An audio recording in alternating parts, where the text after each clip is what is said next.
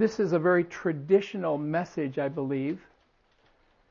You've probably heard lots and lots and lots and lots of messages on faith. We can't kind of hype it up like the song we just sang with Jericho, but faith is something that is planted within our hearts by the Holy Spirit. It's not something that we work up inside ourselves. We need to be careful when we think about faith that it in reality is the living, resurrected life of Jesus Christ within us. It's not our hopes and wishes. It's not, well, I'd like to have. It has to come, if it's true faith, it has to be founded in reality. And reality is not necessarily in our heads or in our hearts or even in our DNA or how we were raised up or even what city or country or culture or language that we speak. It comes from one person only. And it is the Son of God who came and exercised faith ultimately for every one of us, going all the way back to Adam, to us today. So it is encompassing, but it has really nothing to do with what we can contribute on our own. Do you understand that? I think you will as we go on in this message. Because some of the things that we see in this chapter, particularly in the names that we name, or that are named in chapter 11, I struggled this week in looking at some of these men of faith that are listed in this chapter, and I thought, whoever the writer of Hebrews is, he went way out and drug in some names that he listed that I would never list. Never. You'll know what I mean in just a few minutes as we look at this. But I just want to preface it that let's not look at it as something that we stir up in our hearts of our own. Okay? We're looking to Jesus and who he is and what he shows of himself to us. And this might also sound contradictory. The title that I've got here might sound very contradictory to what I just said. Something better for us. We are consumers. Oh, well, I'm not. You know what is the number one retailer in the world today? Amazon. Where they got that name, I do not know. But, and by the way, it started in Seattle. Something better for us. That sounds very, very today-ish. Very much in the ilk and the thinking of where we are as consumers in the world. And Japan, of all nations, is not exempt from that. Something better for us. It's not what you think the words say there. And we'll hopefully nail it as to what that really implies or what it really means. Okay? By faith, the walls of Jericho fell down after they had been encircled for 7 days. By faith, Rahab the harlot did not perish along with those who were disobedient after she had welcomed the spies in peace. And what more shall I say? For time will fail me. For if I tell of Gideon, Barak, Samson, Jephthah, of David and Samuel and the prophets, who by faith conquered kingdoms, performed acts of righteousness, obtained promises, shut the mouth of lions, quenched the power of fire, escaped the edge of the sword, from weakness were made strong, became mighty in war, put foreign armies to flight. Women received back their dead by resurrection, and others were tortured, not accepting their release, so that they might obtain a better resurrection. And others experienced mockings and scourgings, yes, also chains and imprisonment. They were stoned. They were sawn in two. They were tempted. They were put to death with the sword.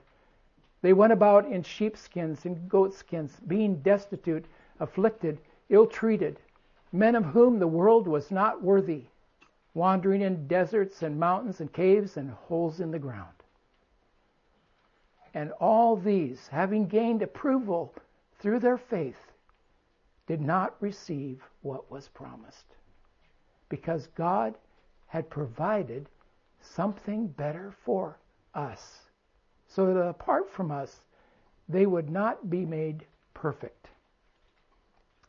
Father, we just ask right now that you impart to us what you want to speak to us as a congregation as well as individuals.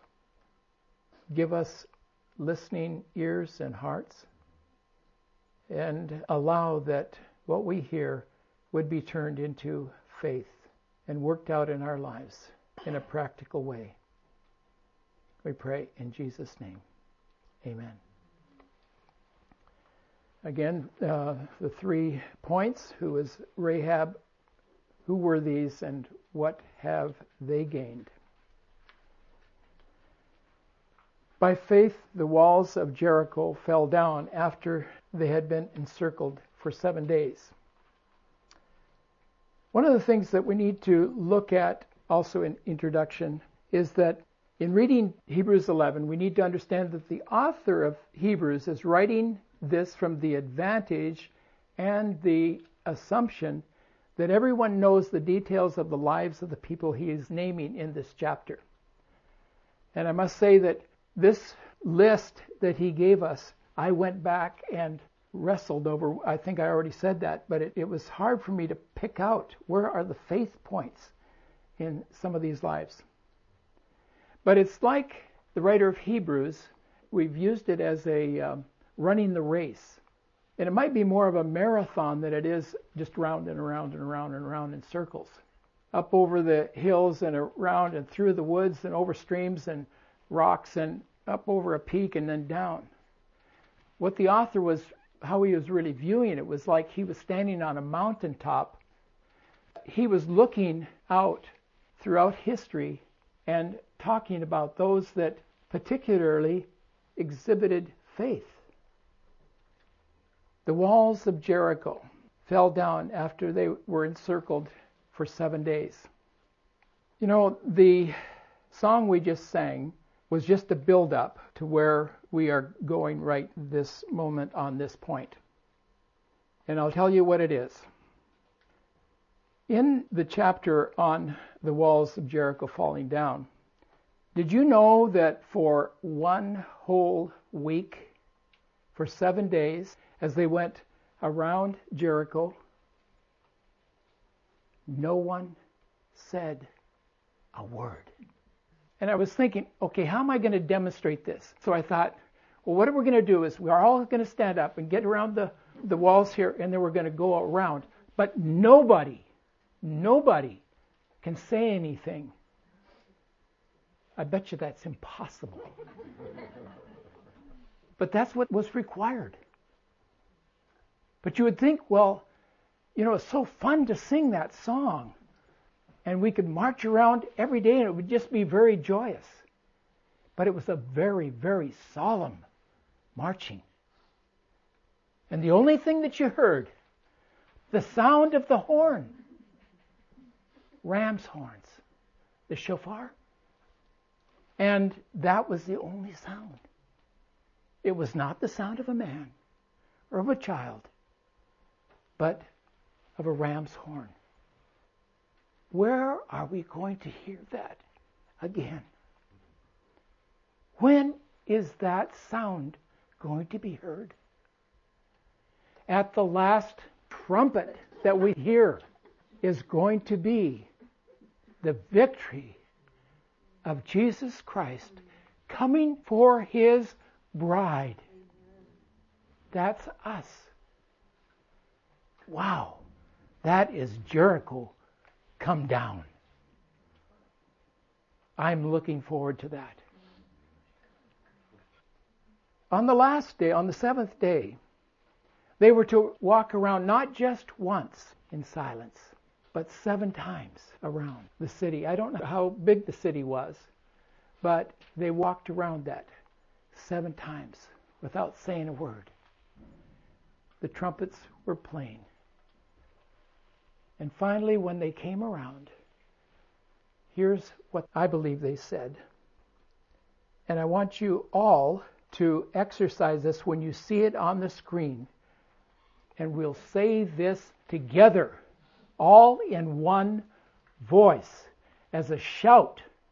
Okay? Here we go. You ready? The battle is the Lord's! Let's do it one more time. Get these walls up. It's the Lord's! Amen. Amen. Okay, we're done. That is faith.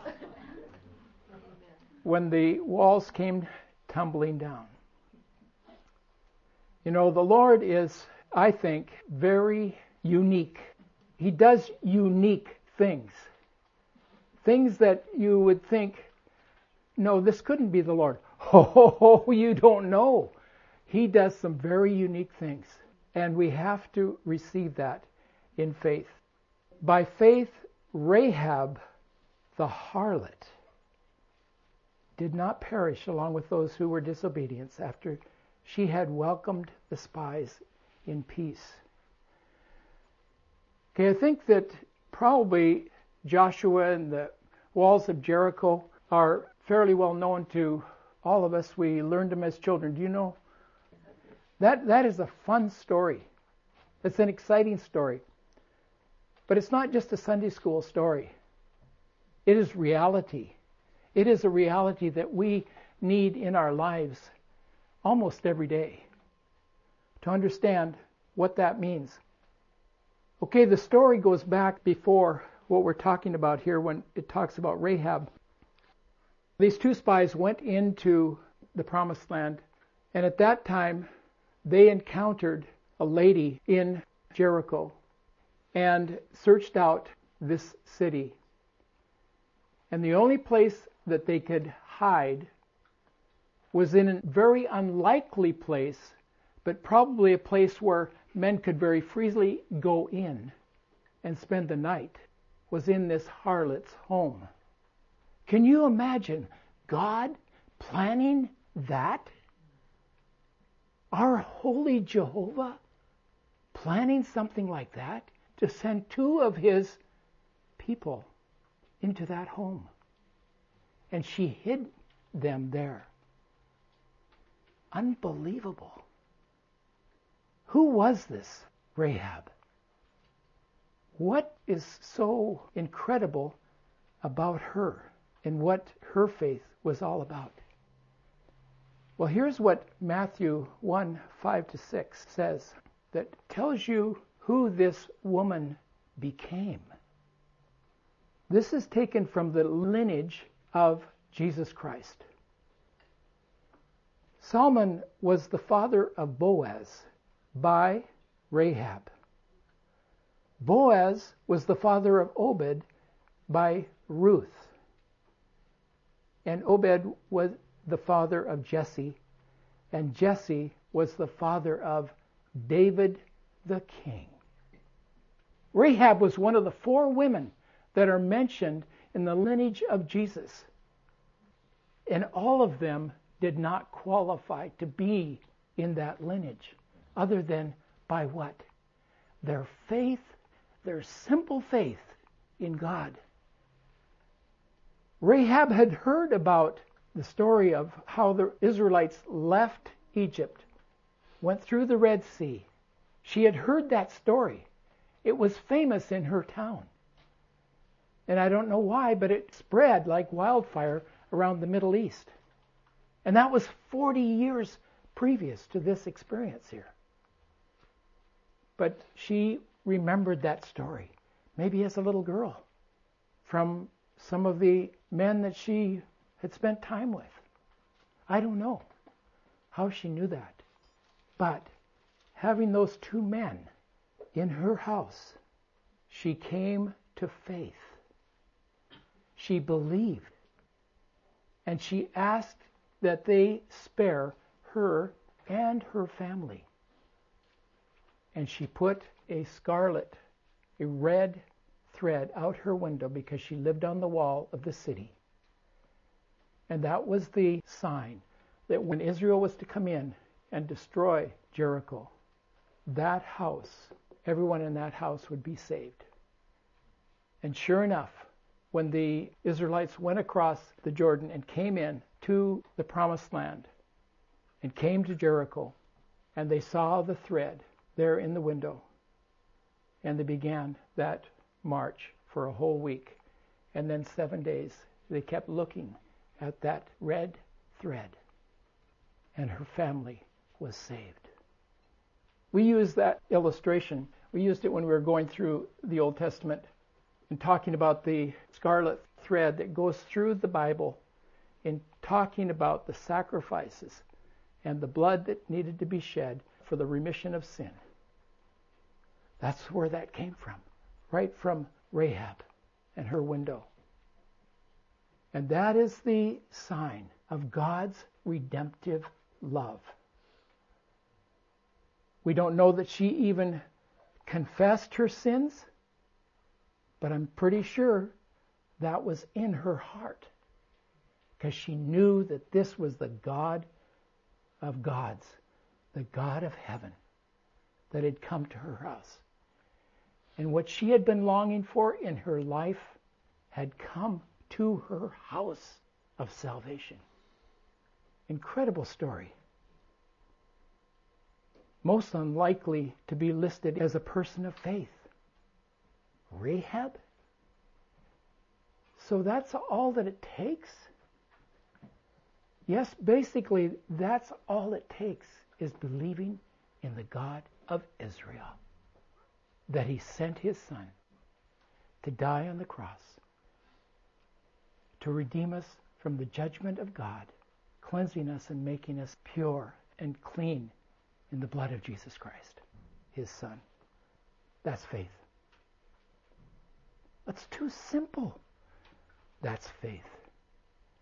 But that's too easy. Anybody can do that. That's faith. And that's where we need to understand really what faith is going along with God in what he says in his word. And that becomes reality in our lives. And as we continue to do that day after day after day, we walk in faith. I was going to say our faith gets stronger and bigger. No. We're still on the same basis. It's still a very simple basis. But God begins to pour into our lives things that we learn, things that we can use to encourage others and to spread the news and the understanding of the faith in Jesus Christ.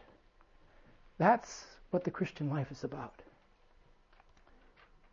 And Rahab became a mother in Israel, listed in Jesus' genealogy. Who were these people that the writer of Hebrews wrote about? And what more shall I say? For time will fail me if I tell of Gideon, Barak, Samson, Jephthah, of David and Samuel and the prophets.